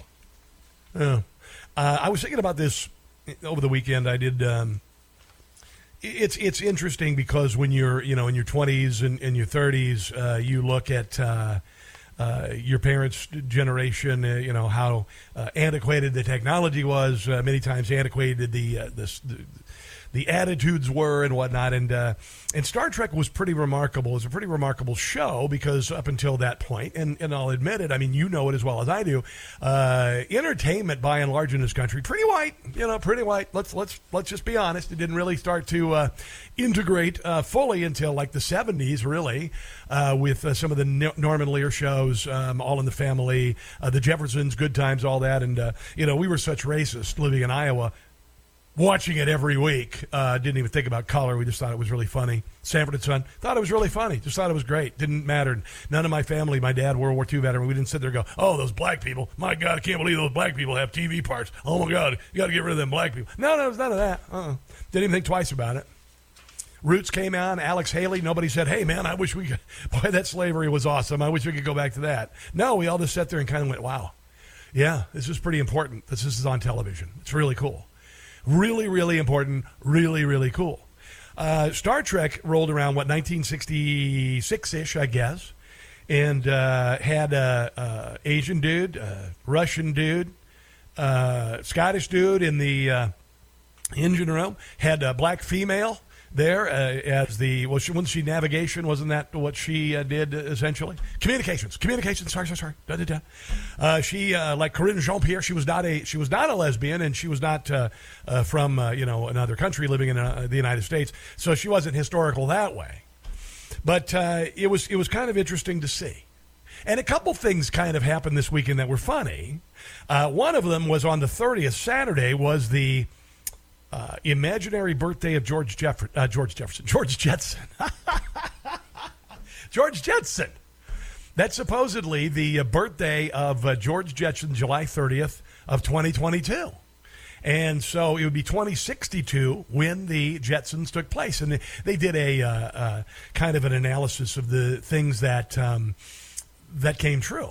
For instance, we don't have a bossy robot maid named Rosie. We have a Roomba, and we call him Steve, actually. We've got a Roomba, one of those little vacuums that goes off and runs around the house by itself. His name's Steve. We put Google eyes on him, So there's some things, and then some things we never dreamed of. Star Trek, for instance. Remember the communicator that they held? The communicator? That was a glorified cell phone, guys. All you could do was talk by just voice. It was a walkie-talkie. And we've got literally, I got here, the Library of Alexandria times 5,000. Never even dreamed of having a supercomputer with a phone app in your pocket. Can you imagine dropping somebody from 1970 on the planet today? And again, I watched All the President's Men last night, bored out of my mind. And I looked at the tech then, and I was like to my kids, you would go insane. Because if you wanted to know something, you had to go to the library. You had to go to the library and get the stuff. You had to go get the microfiche. You had to get the newspapers that were there in the archive. It was nuts. Hell, that even happened when I was in college. They just started, computers, using computers. It's kind of bizarre. So, amazing technical achievement, honestly. Amazing technical achievement since that time. And yet, and I hate to get philosophical, but we're unhappier than we've ever been. Kind of weird that way, right? The more we're connected, the sadder we are at times. And a lot of it has to do with disconnection and forgetting real human interaction and sitting on a computer and not going into work and doing a Zoom call and all these things. All these things have kind of messed things up. Are we better off than we were in 1970? Well, it depends. I was talking to my wife about this. I'm like, think about what a cell phone has done to, say, for instance, if somebody gets in a car crash. Somebody gets in a car crash. You're on the side of the road. You're hanging upside down in your car. Nobody's nearby. You got the cell phone. You can reach your cell phone. You can call 911, or you can have the tracking system device on the cell phone can find where you are upside down in that car. And then my wife said, "Yeah, but what about all the phones that have caused car crashes?" Oh yeah, there's that. There's that. We were distracted in other ways in the 1960s and 1970s. Kids screaming in the back of the car and whatnot, but we're not trying to hold conversations with somebody on a freaking phone, literally typing messages to them while we're driving either. It's kind of bizarre. But, Nichelle Phillips, pretty amazing actress, I should say, and an interesting time. Karine Jean-Pierre repeatedly insisted the Biden administration is not finishing Donald Trump's border wall.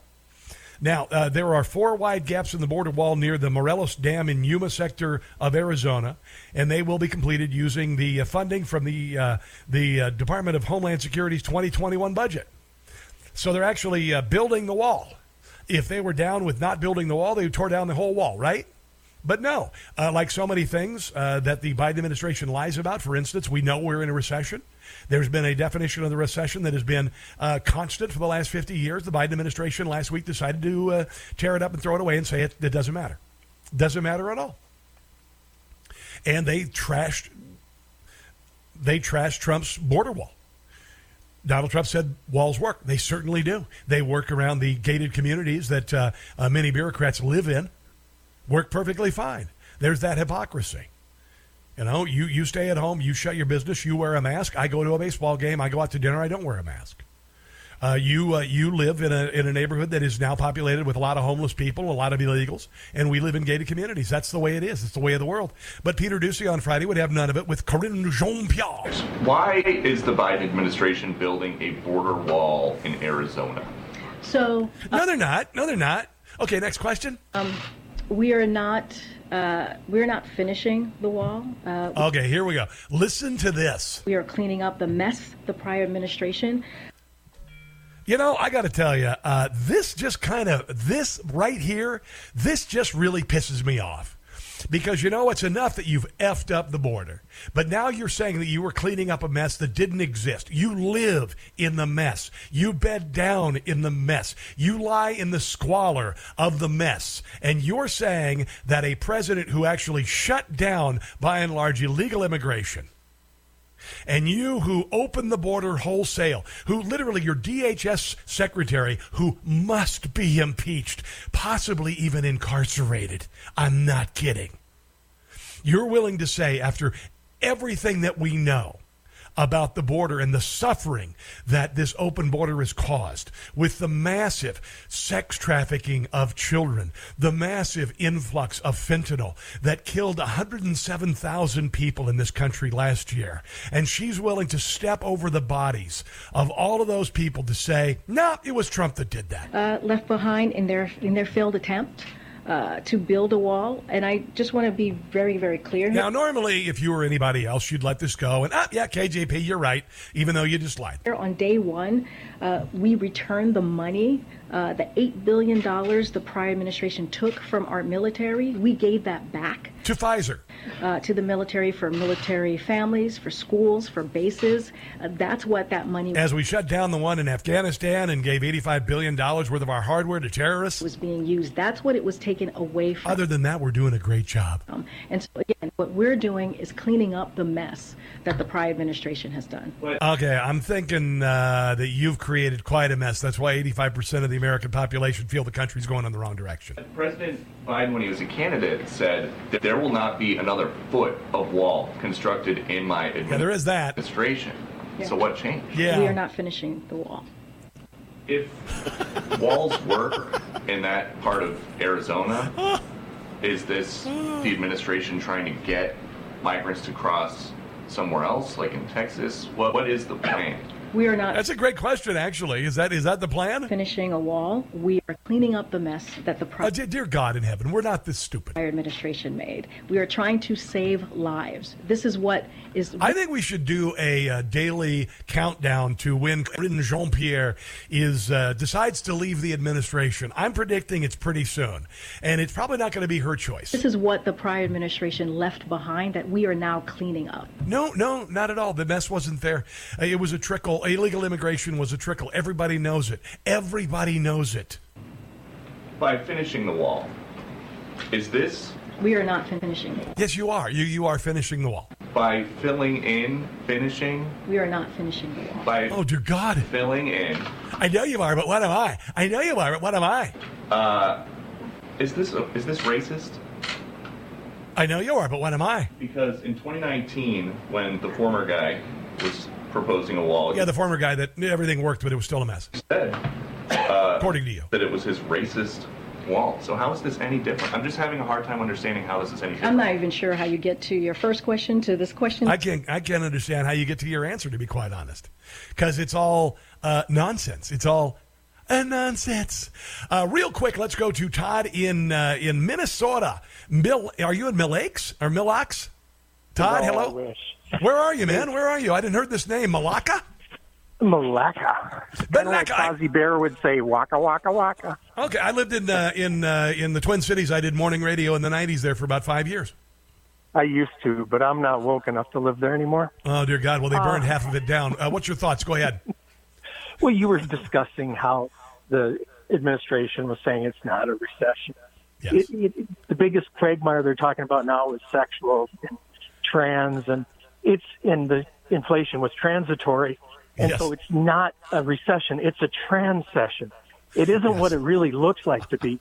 It's really a depression, and even the Democrats are depressed that Biden is their representative. It's remarkable. Todd, how do you feel, though, as a citizen of the country, when, like Karine Jean-Pierre, we know that the wall is being finished in certain sectors, and she says, no, it's not. How does it feel to you as an adult having this conversation? You ever seen, was it Life of Brian?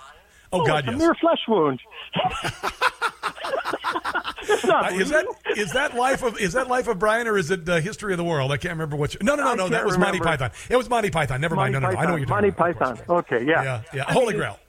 Yeah. It's crazy. It's a bold-faced lie. But if you believe it, it's not a lie. Like Chet Stanzer used to say on Seinfeld.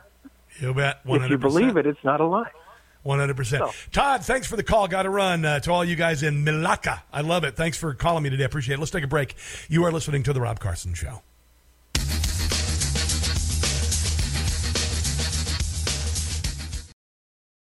Opinions are easy. Entertaining? Not so much. It's The Rob Carson Show. Coming up at the bottom of the hour, Gordon Chang is going to be joining us to talk about Nancy Pelosi's possible visit to Taiwan. She's in Singapore this morning, and there's a possibility she'll fly into Taiwan. China has said that if Nancy Pelosi attempts to fly into Taiwan, they will essentially shoot her down. Now, the only problem with that is apparently the Chinese don't have a radar tracking system that can see something as small as a broom, I guess, is what sitting on that line for about a half an hour now. You believe the 2020 election was stolen? Just what makes this senile old man I do. Think he can be pres when he can't. Everyone knows this man can't keep from pooping his pants. He won the live vote, the dead guy vote, the fake ballots pulled out of the sky. It's misinformation. He isn't really president, just a resident. He was chosen by mail. The only thing that he knows how to do every day, he's screwing me and you. Only thing that Joe can do is to fail. Oh, he's doing it epically, too. No, I really mean it. Dems have got no hope with this old dope. He has not met a gal that he won't grope. He's got a broken brain. His VP is lame. Kamala's been a big flop. Flop!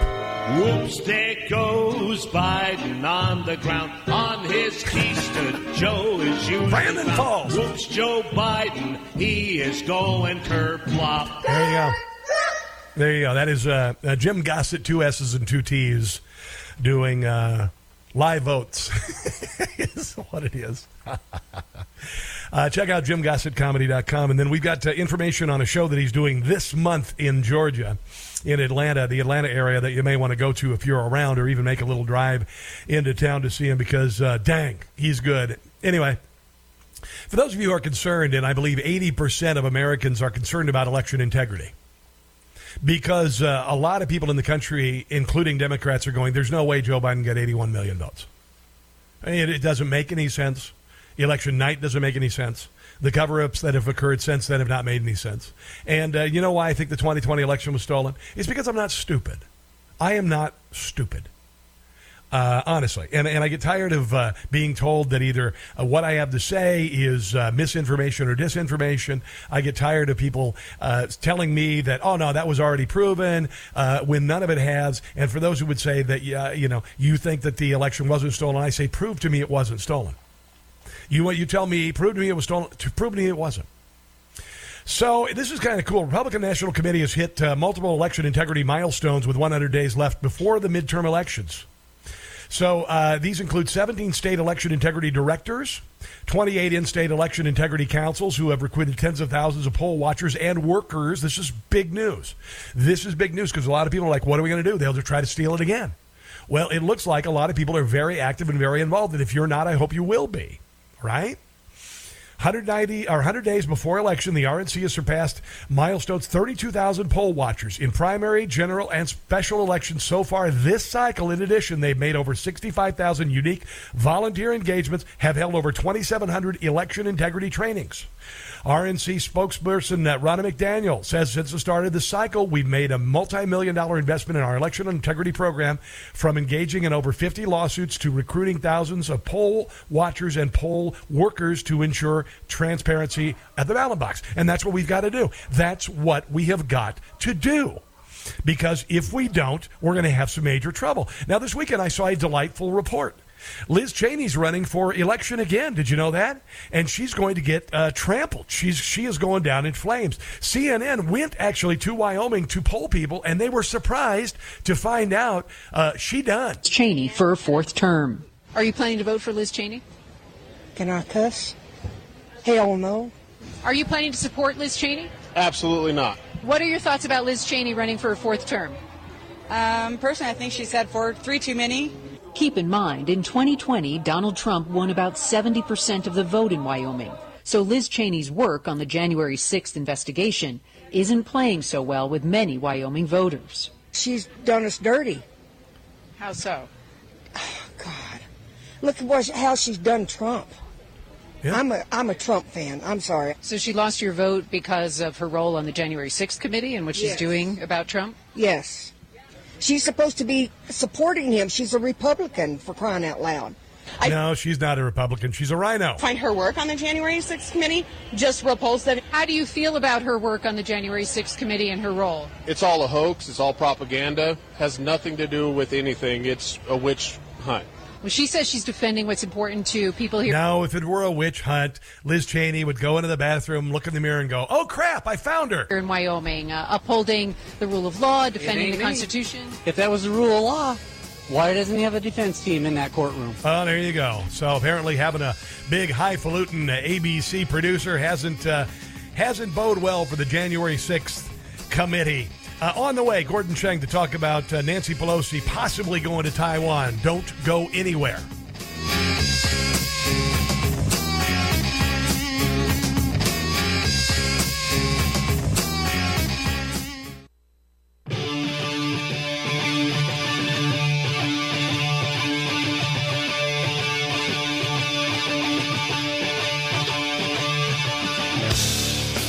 It is a Rob Carson Show.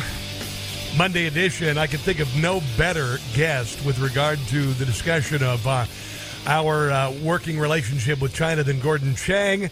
He is an author. He is a columnist. He is a lawyer. He authored a book called The Coming Collapse of China, and he joins us on the Newsmax hotline. Long time no hear, my friend. How have you been? Uh-oh, I think we got a little problem with the phone. Let's try it again here. Get it. Are you there, sir? Gordon Chang, are you there? All right, we've got a problem with the phone call. I'll let my producer hang up and call him again real quick. These kind of things happen when you do live radio. There's no doubting that this is live radio, so I'll listen to Brian in my ear. Talked about Gordon Chang getting back on the line. There are a lot of things going on with regard to China. Certainly, Joe Biden has been compromised by Chinese money. And certainly we are now, discussing the possibility of a military conflict with China. That's what I'd like to talk to Mr. Chang about here in a second. How's that coming? Are we getting him on the line? If we are not, then I will move on to something else in the meantime if we can't get this phone call connected to Gordon Chang. So we're waiting here real quick. Let's move on. Just real quick, while we were just talking about what's going on in states as far as primaries are concerned, Kari Lake's running tomorrow in Arizona for the governorship of the state of Arizona. And her, well, the thing is, I guess... Oh, we got it back. Okay, let's go to Gordon Chang on the Newsmax hotline. I know he's on the road this morning. That's why we're having the issues this morning. Gordon Chang, welcome back. Are you there, sir? I am here, Rob, and thank you so much. Very good. Where are you this morning, my friend? We are in Alabama, just a few miles north of the Florida line. We're headed to Hurlburt Field, which is an Air Force base, which is in the Panhandle in Florida. Okay. And you caught me in just outside a national forest where there apparently are no cell phone towers. But anyway, we're okay. All right, well, let's talk, I guess, obviously the first thing this morning, the possibility of Nancy Pelosi flying to Taiwan. The Chinese government has said that they will essentially shoot her down. You had a chance to ruminate on this over the weekend. You are closer to this than anybody I know. What's the possibility? Why are we in this situation? Well, we're in this situation because deterrence has broken down. The Chinese saw the calamitous withdrawal from Afghanistan and the failure to deter Russia from invading Ukraine, despite our overwhelming power over Russia. And so the Chinese think that they can do what they want. And so this is an issue of failure of credibility, basically. Now, I'm very happy that the speaker is going to Taiwan from all accounts. She's showing that she's not afraid of the Chinese, although President Biden seems to be intimidated by his counterpart, Xi Jinping. Well, he had a 2-hour conversation last week where he essentially read Joe Biden the Riot Act, and as so many other ways, we were served an indignity, and this being a weakness on the world stage. How do you suppose that conversation would have gone if Donald Trump were on the other end of the phone? I don't think the Chinese would have been so bold. If you look at the Chinese Foreign Ministry readout of the call, Xi Jinping essentially threatened the life of President Biden. Yeah. And if I were Biden and I heard someone make a threat like that, I'd be hanging up the phone. I mean, I don't care if Biden doesn't care about his own life. They should care about protecting the lives of Americans. And he let us down on that Thursday phone call when the Chinese made that threat. Yeah.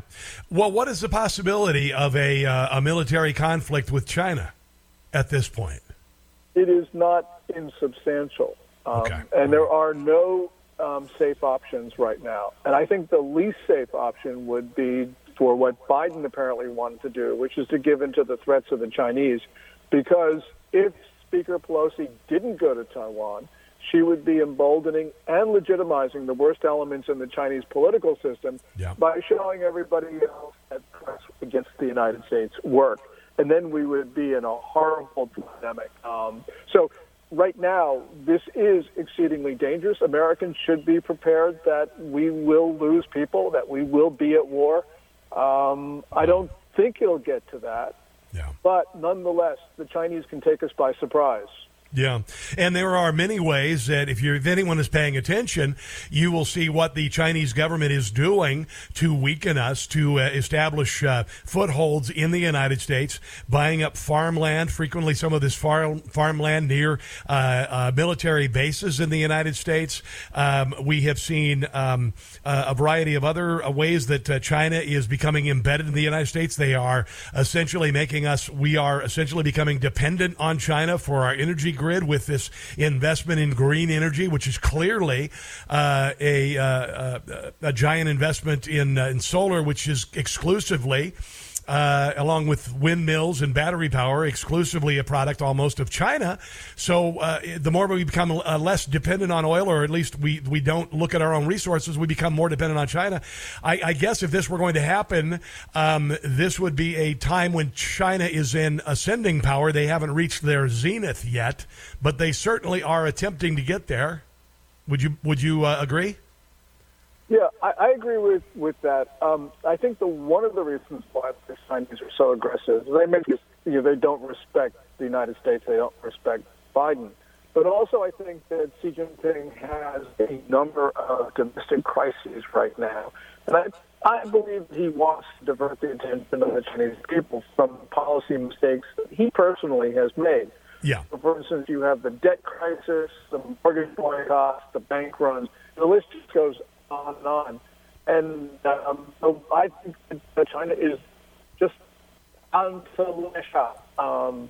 It is a product of weakness.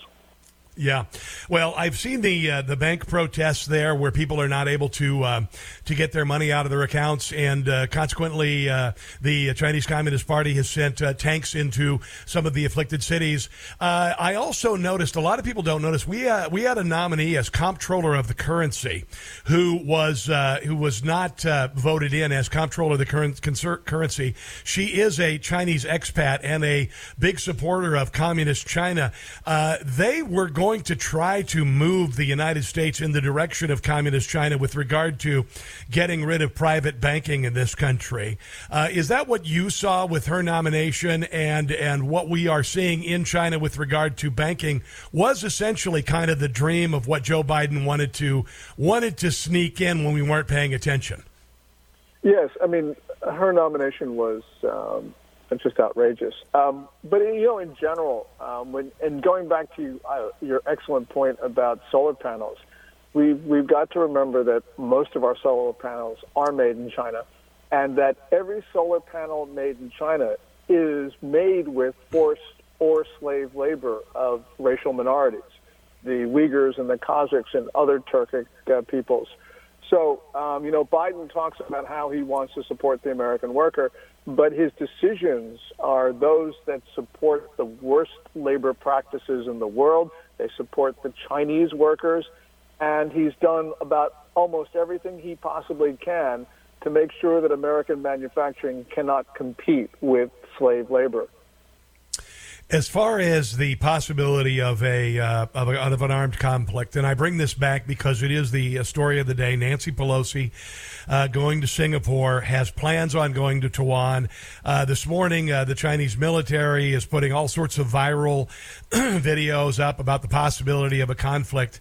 If Donald Trump were the president and Nancy Pelosi were going over there, and Nancy Pelosi went on and landed in Taiwan, I would have absolute confidence that China would not try to take this a step further if Donald Trump were in office.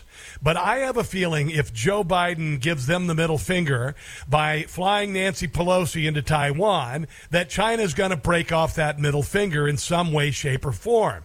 What's the best case scenario? What's the worst case scenario in your mind?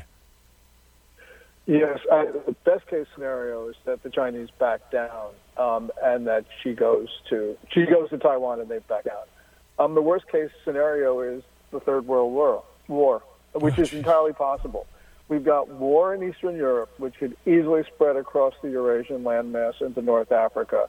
The world right now is at a very dangerous point. It's almost like 1937, maybe even 1939. So Americans don't realize the danger. We sort of live in our own world. We don't think that what we do has consequences.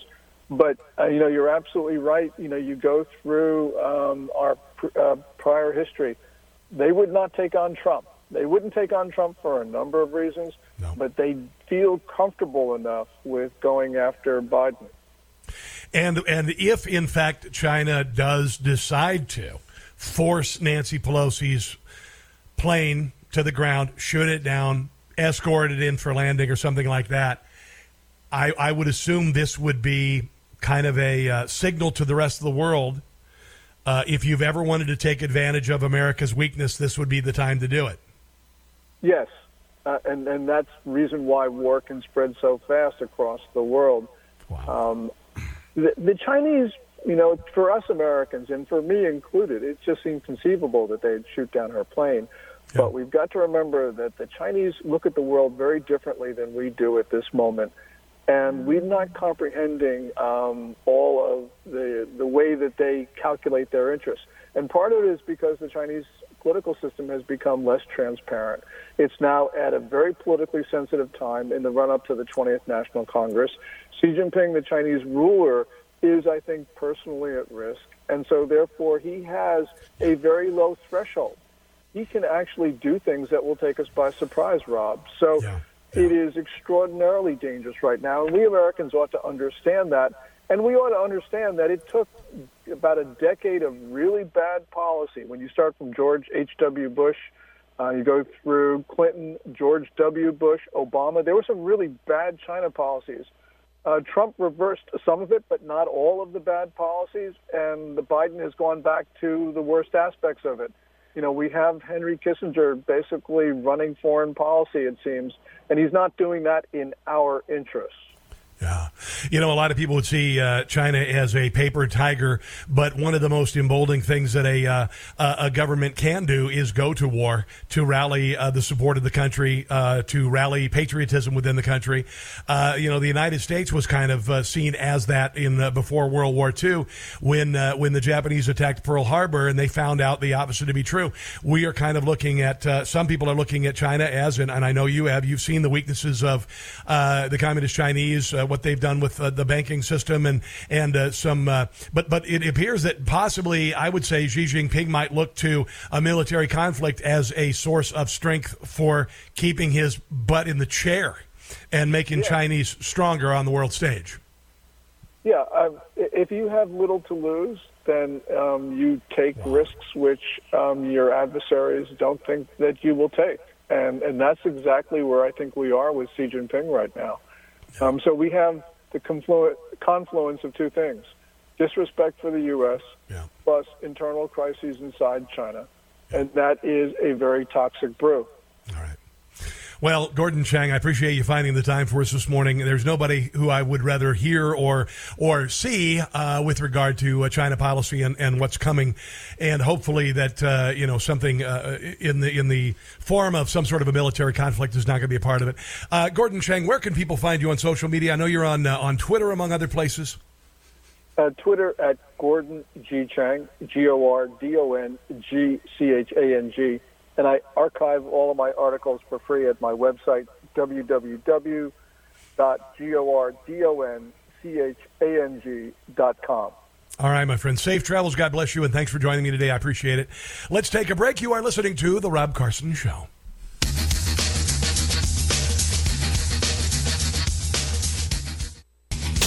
Joe Biden's first year in office summed up in 3 words. Welcome back, Carter. That's not right. It's not fair to us. And honestly, it's not fair to the world. It's the Rob Carson Show. I want to thank Gordon Chang for coming on the show today. Of all the things, right? Of all the things you got to worry about on top of everything else. Now we've got China literally telling our president, dressing down our president last week on the phone, and saying that if Nancy Pelosi dares to land in Taiwan, that we'll be met with fire and fury. This is what happens when you broadcast weakness. And this is where you and I have to sit here and go, God, come on. We can do better than this. We can do better than this. And I got to tell you guys, I don't see how the country makes it to 2024, if we follow this trajectory, we won't make it. Something has got to give. Something in the country has got to give. Right now, that thing is coming in November. That's where we have to change the trajectory of the country. Existential crisis. Yeah, that's where we are. And we are in the process right now with this president who is bought and paid for by the communist Chinese and by Russia and Ukraine. That's a situation we're in. We are broadcasting weakness, and we are telling the world that you can take advantage of the United States right now at our weakest point. But we do have elections. We do have tomorrow a bunch of primaries that are pretty big.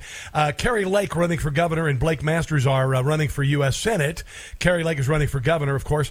And they've got commanding leads in polls just days before the primaries. It's a positive. That's a positive. Kari now holds a double-digit lead, 51 to Karen Taylor Robinson, 33. Lake captured 75% of Trump supporters, by the way. Trump supporters, 75% support Kari Lake. Now, Kari Lake, her big platforms are southern border security and 2020 election. Stolen. Yeah, I know. That was verboten. You're not supposed to be able to talk about that, according to the mainstream media, big social media, and the Democrat Party. But people are saying, yeah, if she is elected, that's going to be gigantic. Because in Arizona, they're going to find the truth of what happened in 2020, and that's going to spread across the country. And then as that happens, everyone who ever thought there was any kind of chicanery in the election, we're told, shut up, sit down, you are spreading misinformation or disinformation. Well, that's when Democrats' worst nightmares come true. I believe that. We've seen it with Hillary Clinton and the Russia collusion hoax. We now know it was her. It wasn't Donald Trump. We know that Hunter Biden's laptop was absolutely real. We also know that the FBI covered up all the negative coming out of that laptop, which could have affected the election. But fortunately, the Democrats did such a good job of stealing it, they didn't need that. All of this stuff. This happening tomorrow if she's the candidate, and then in November with both houses turning and possible governorship in Arizona, Kari Lake, Doug Mastriano, Pennsylvania, Dan Cox in Maryland, and of course Ron DeSantis in Florida. Oh my goodness. Oh my goodness. So we will see. As far as China is concerned and Nancy Pelosi is concerned, keep your fingers crossed and hope that we can make it to a safer place. Even though we have a president who is obviously infirmed and a Democrat Party who hates America. Doesn't bode well for our strength in the world. Let's take a break, come back and wrap things up, shall we? It's the Rob Carson Show.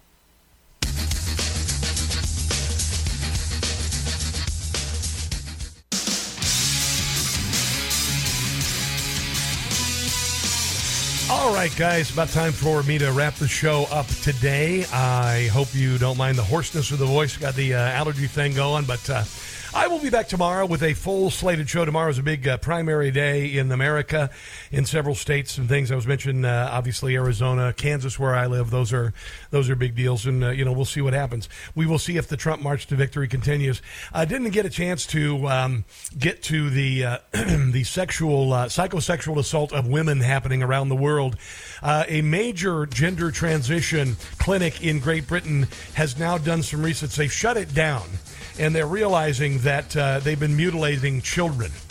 That's going to come here, and pediatricians who have been down with it are going to be held criminally responsible and liable for it. It's all going to hit the wall soon. Guys, have a glorious day. God bless our military, our first responders, and you. And until tomorrow, don't catch the stupid. See ya.